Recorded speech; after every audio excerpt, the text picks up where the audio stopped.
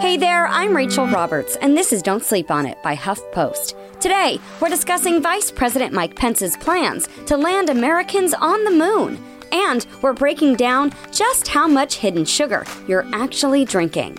But first, Stacey Abrams just did a big mic drop on the whole running as Joe Biden's vice president thing. In an appearance on ABC's The View Wednesday, the former Georgia gubernatorial candidate all but ruled out being Biden's 2020 running mate when pressed to address rumors that the former vice president is courting her for the role.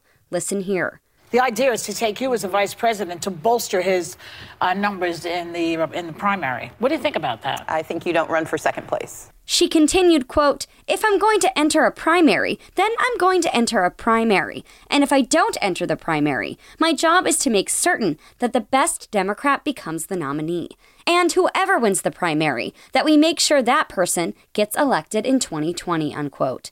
Abrams, who made history last year as the first black woman to be a major party's gubernatorial nominee, added that she hasn't ruled out running her own campaign for president. Though she narrowly lost the election to Republican Brian Kemp, she captured national attention throughout the race. With her star power on the rise, the Democrats chose her to deliver the party's response to the State of the Union address in February. And yesterday, we told you about the canceled all-female spacewalk. Well, don't you worry. Vice President Mike Pence has big plans for NASA. 50 years ago, one small step for man became one giant leap for mankind. But now's come the time for us to make the next giant leap and return American astronauts to the moon, establish a permanent base there, and develop the technologies to take American astronauts to Mars and beyond. That's the next giant leap. Pence announced at a meeting of the National Space Council on Tuesday that Americans will return to the moon by 2024 and then establish a permanent lunar presence. The vice president also said the ambitious target, 4 years earlier than NASA's current schedule for a moon landing, would be met, quote, by any means necessary, unquote. He did not explain, however, how the administration plans to reach this goal without a significant acceleration in spending. Although NASA's $21.5 billion 2019 budget is still the largest it's been in years, the administration has proposed reducing it to $21 billion next year, with subsequent yearly increases of just 1%, the New York Times reported. The Trump administration has also proposed slashing the funding for NASA's Space Launch System, an indispensable part of the agency's moon landing plans. Still, NASA Administrator Jim Bridenstine expressed confidence on Tuesday that the agency could meet the new 2024 target, tweeting, quote, "Challenge accepted." To the moon, America! And what typically comes to mind when you think of sugar-filled drinks? If you quickly list beverages like Coca-Cola and neon-colored fruit punch, that makes sense. Those drinks are filled with sugar. A 12-ounce can of Coke has a whopping 39 grams. If you're eating a standard 2,000 calorie per day diet, you should be consuming only about 25 grams of added sugar per day, according to the American Heart Association. So, if you've managed to give up Coca-Cola and fruit punch, you're on the right track. Unfortunately, sugar is hiding in way more beverages than you think.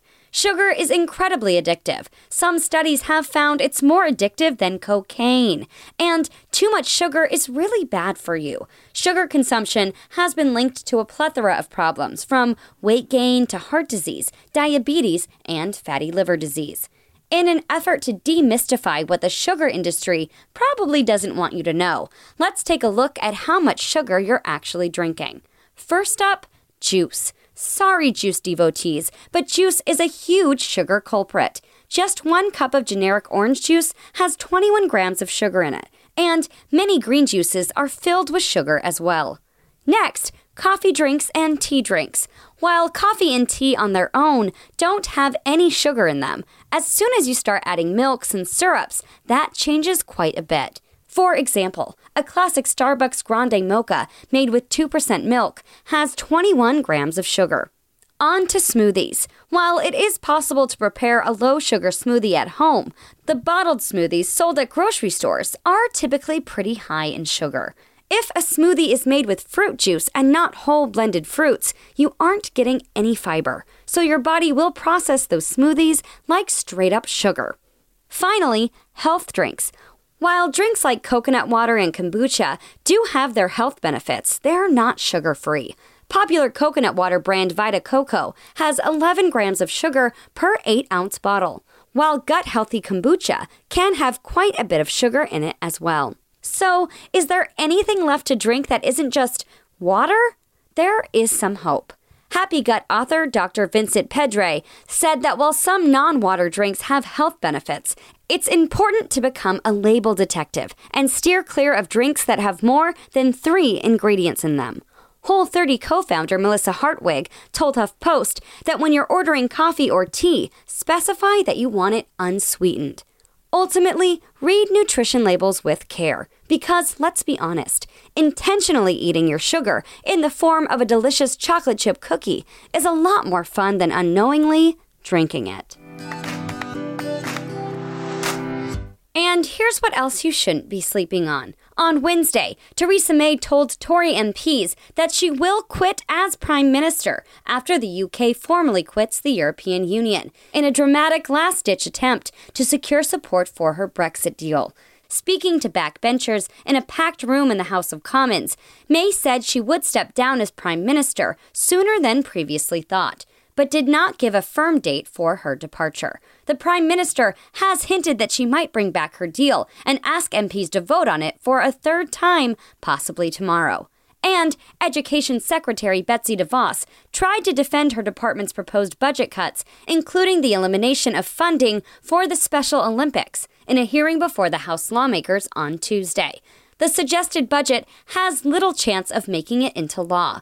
The Trump administration has proposed similar cuts in previous years that didn't pass when Republicans controlled the House. With Democrats now holding the purse strings, it's even less likely to pass.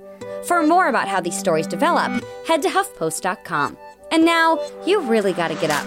Bye!